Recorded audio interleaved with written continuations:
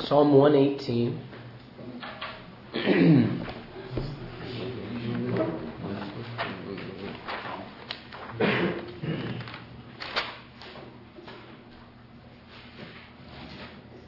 Starting in verse 1, it says, "Oh, give thanks to the Lord, for he is good, for his mercy endures forever. Let Israel now say, his mercy endures forever. Let the house of Aaron now say, his mercy endures forever. Let those who fear the Lord now say, his mercy endures forever. I called on the Lord in distress, and the Lord answered me and set me in a broad place. The Lord is on my side, I will not fear. What can man do to me? The Lord is for me among those who help me. Therefore I shall see my desire on those who hate me. It is better to trust in the Lord than to put confidence in man. It is better to trust in the Lord than to put confidence in princes. All the nations surrounded me, but in the name of the Lord I will destroy them. They surrounded me, yes, they surrounded me, but in the name of the Lord I will destroy them. They surrounded me like bees, they were quenched like a fire of thorns. For in the name of the Lord I will destroy them. You pushed me violently that I might fall, but the Lord helped me. The Lord is my strength and my song, and he has become my salvation." Drop down to verse 19. "Open to me the gates of righteousness, and I will go through them, and I will praise the Lord. This is the gate of the Lord, through which the righteous shall enter. I will praise you, for you have answered me and become my salvation. The stone which the builders rejected has become the chief cornerstone. This was the Lord's doing. It is marvelous in our eyes. This is the day that the Lord has made. We will rejoice and be glad in it." This is the day that the Lord has made. You know, we come here on Wednesday mornings and we have a good time together, hopefully. I hope everybody would say they have a good time. We spend a few minutes in prayer and a few minutes in the Word, and then we head out to face the day. And today, I want to remind us that this is the day that the Lord has made. You know, we read these news items not to, I joked earlier, but we don't read the news items just to depress ourselves. We read it because, we want to have our eyes open and see what's happening in the world around us. And the world around us is in bad shape. And we are the agents of Jesus Christ that are to go out and spread the good news of the gospel, the good news of hope, real hope, and the good news of power and love and grace and salvation. And so that's why we read those articles, so that we can understand just how desperate the lost world is for Jesus. And we want to remind ourselves that today is the day that the Lord has made. Now, as such, there are a lot of things that can and will present themselves to each of us. We know that because of the Bible. The Bible has plainly told us many things that you and I are guaranteed to encounter in our daily lives. Things like trial and struggle and difficulty and temptation. We're going to encounter relationships. We're going to encounter enemies. We're going to encounter opportunities to minister, opportunities to worship, all sorts of things that the Bible says, hey, you're one of God's people. You can look forward to this today. Now, beyond the plain promises that we see of those things in Scripture, we have the example of God's people living out their lives on the pages of the Word. And we have to remind ourselves that the pages of Scripture are practical, and they're delivered to us so that we can know how to act and when to act, what to avoid, who to trust, those sorts of things. And so today is the day that the Lord has made, and today we will each be faced with a number of decisions. Now I see this illustrated wonderfully in 1 Samuel chapter 24. What's happening there is David's on the run from Saul, and he and his men are hiding in a cave from the army of Israel. And Saul comes into that cave to relieve himself. And David is there in the back of the cave with his mighty men. And he's presented with a very powerful decision that will drastically affect his future. 1 Samuel 24:4 says, "The men of David said to him, 'This is the day of which the Lord said to you, Behold, I will deliver your enemy into your hand, that you may do to him as it seems good to you.' And David arose and secretly cut off a corner of Saul's robe." This is a familiar story to us, but it's interesting to point out that David had this decision to make, but for him there was no theophany. The Lord didn't appear to him and give him the simple answer to this decision, to this choice. You see many times in the Bible when people are faced with choices, in the Old Testament, Jesus would come in the theophany and, talk to Joshua or talk to Abraham or these different other people and kind of lay out to them what was going to happen. But in this situation, David had to make the decision himself. though he was not without the help of Scripture and prayer and his knowledge of the character of God. Now, each of us are going to have to make decisions today. Maybe they will be business decisions or personal decisions. Maybe they're about things that could increase our wealth or secure our standing at our careers. Maybe it's something altogether different. All of us are going to make decisions today. Now, like we've seen with David, just because a decision might benefit us materially or financially, even vocationally, it doesn't mean it's the right thing to do. Thus, as we're out in the world today and tomorrow, when these sorts of choices present themselves to us, it's incredibly important that we include God in the decision-making process, that we fall back on the Word of God and the examples that He's given to us. And we need to listen to the still small voice of the Spirit who will guide us if we will listen. Because single decisions can change the course of our entire lives. And really, single decisions can change the course of human history. Abraham's single decision to go into his Egyptian maidservant changed the course of human history. We read some articles today about the effects of that decision that he made as he fathered Ishmael and the nation that came from Ishmael. We need to be sure that we are in communion with the heart of God and His will for our lives so that when we're making decisions, we're making them according to God's plan. Now, today is the day that the Lord has made, and today we need to live as disciplined men. Discipline is one of our best tools in daily living. Daniel, of course, was a man who was incredibly disciplined in his personal life. He prayed regularly and specifically each day. He was disciplined there at the beginning of the book to his diet and making sure that he wasn't eating the things that were defiled to him.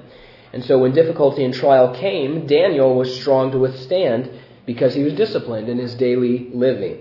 Now, the opposite of Daniel in the Bible is Samson. Now, Samson was a man who totally lacked personal discipline. He had absolutely no personal discipline.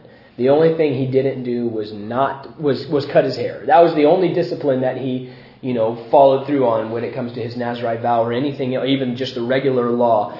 The only thing he didn't do regularly was he just didn't cut his hair. And that's not really a personal discipline because he even gave that up. But he completely lacked any sort of personal spiritual discipline. And because of that, a man who could have been a great example of faith and strength to us, a man who could have made a long-lasting difference in the lives of people around him for good, he becomes one of our greatest warnings in the Bible. It's such an interesting devotional thought that Samson is the strongest, physically strongest man in the Bible, and he was perhaps the spiritually weakest of all of God's people that we see. And it shows that all of his strength was for nothing. It was just a vapor. It was a moment, and he had absolutely no spiritual strength throughout his life. Samson lacked discipline. And so anytime temptation came, whether it was hunger or whether it was lust or whether it was anger or anything like that, whenever it came, he immediately gave in. And so if we want to overcome temptation today, because each of us are probably going to be tempted by something today, the answer is discipline. That is the best answer for us. Staying in the Word, praying consistently and constantly, giving, fasting, all these things that we call the Christian disciplines, they're what keep us defended against temptation.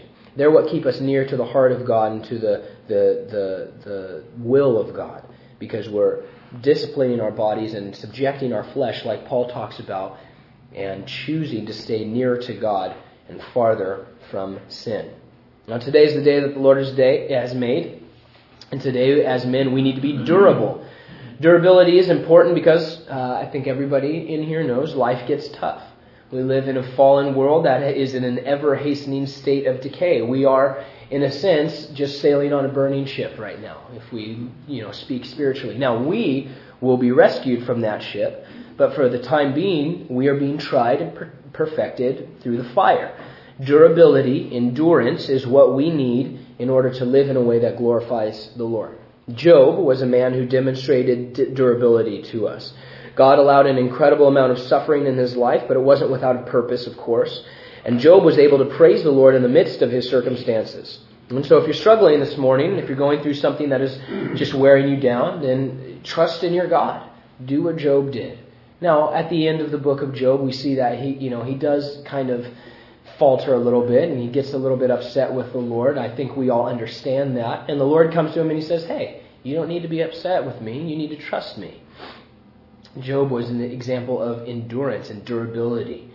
And so if you're going through something that's wearing you down, trust in the Lord. Endure. Be durable. Choose to bless the Lord in the midst of your circumstances. And if you're about to fall, then fall into the strength and provision of Christ. Cast your cares at His feet, and then watch how He will strengthen you. We must endure. We must be durable.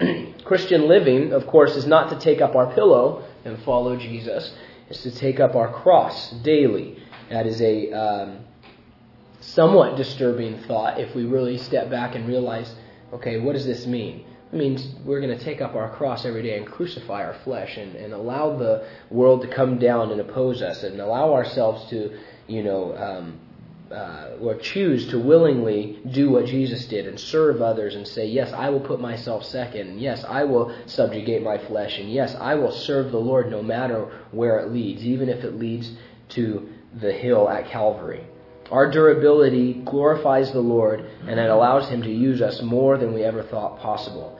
This is the day that the Lord has made, and perhaps today is the day of your deliverance. In Judges 4:14, there's this wonderful verse. It says, "Then Deborah said to Barak, 'Up, for this is the day in which the Lord has delivered Sisera into your hand. Has not the Lord gone out before you?' So Barak went down from Mount Tabor with 10,000 men following him." Today may be the day of deliverance for some of us as we leave this place. Deliverance from some trial, from some temptation. Deliverance from some fear or frustration. Now, to all of us, I would say that we, as men, need to be looking for God's deliverance. Everybody in here is imperfect. Hate to break it to us, but all of us are imperfect. And so each of us must have some hurt or some attitude, something that God desires to set us free from. Whether it's a relationship that needs mending or some sort of sadness that we've been harboring for a long time, a worry or a resentment or a bitterness or a prejudice, something within ourselves that the Lord wants to deliver us from. Well, today is the day that the Lord has made, and He's a God who delivers people. And so when we rise up and follow after the Lord as we leave this place and say, yeah, Lord, I want to go where you want me to go. I want to do what you want me to do. I want to be filled with your Spirit. I want to hear from you. I want to be in your word. I want to be in prayer. Then we're going to realize what Barak realized, that not only has God gone out before us to fight our enemies, but He goes with us as we fight, and then He follows up after us. The Lord loves to deliver. But I think what's interesting is sometimes we as God's people forget about deliverance, and we're almost content to be oppressed. We're content to kind of be in the state that we're at, in that cycle of resentment or that cycle of temptation or sin or bitterness or any of those other things. And we kind of convince ourselves that, well, sometimes you just got to stay in Egypt. And God says, hey, I want to deliver you from those things. And so if you feel like, you're being oppressed by something, if you feel like you're being weighed down by something, or if you allow God to search your heart and you find some root of bitterness or resentment or prejudice, if that describes any of us, then we should let the Spirit of God and the Word of God be like Deborah this morning, who said, "Up, for the Lord has delivered you." Today is the day that the Lord has made, and perhaps today we might need to make a declaration. Maybe today we need to make a stand for our King. We think of Shadrach, Meshach, and Abednego, who boldly declared to Nebuchadnezzar that, no, I will not bow down before your golden image. It meant sacrifice, it meant danger, it meant a lot of things, but they weren't going to compromise their love for God, no matter what the stakes were. And finally, these points haven't really been in a particular order, but I did want to end with this one. Today's the day that the Lord has made, and today we need to be men of dedication. Moses is a wonderful, fantastic picture of dedication in the Old Testament. We're familiar with his life and the stories. We know about his slip-ups and the miracles that God performed through him. But Moses' entire life is summed up in Exodus 40, verse 16, and it says, "Thus Moses did, according to all that the Lord had commanded him, so he did." And so when we walk out of this room, let us purpose in our hearts to be men of dedication, men that are willing to do what needs doing, men who understand who we are in Christ, men who are willing to search the Scriptures and who are willing to wait on the Lord in prayer, men who are willing to sacrifice self and serve others, men who are willing to stand for what is good, men who are willing to sow seed and gain ground for Jesus Christ. Let us be men who are dedicated to do all that the Lord has commanded us to do. We decide. We decide how we're going to live our life. This is our life to lead, And so let us be men who are dedicated to the purpose of God and men who are ready to be used by the Master to change the world for time and for eternity. Today is the day that the Lord has made. Let us rejoice and be glad in it. Amen? Amen.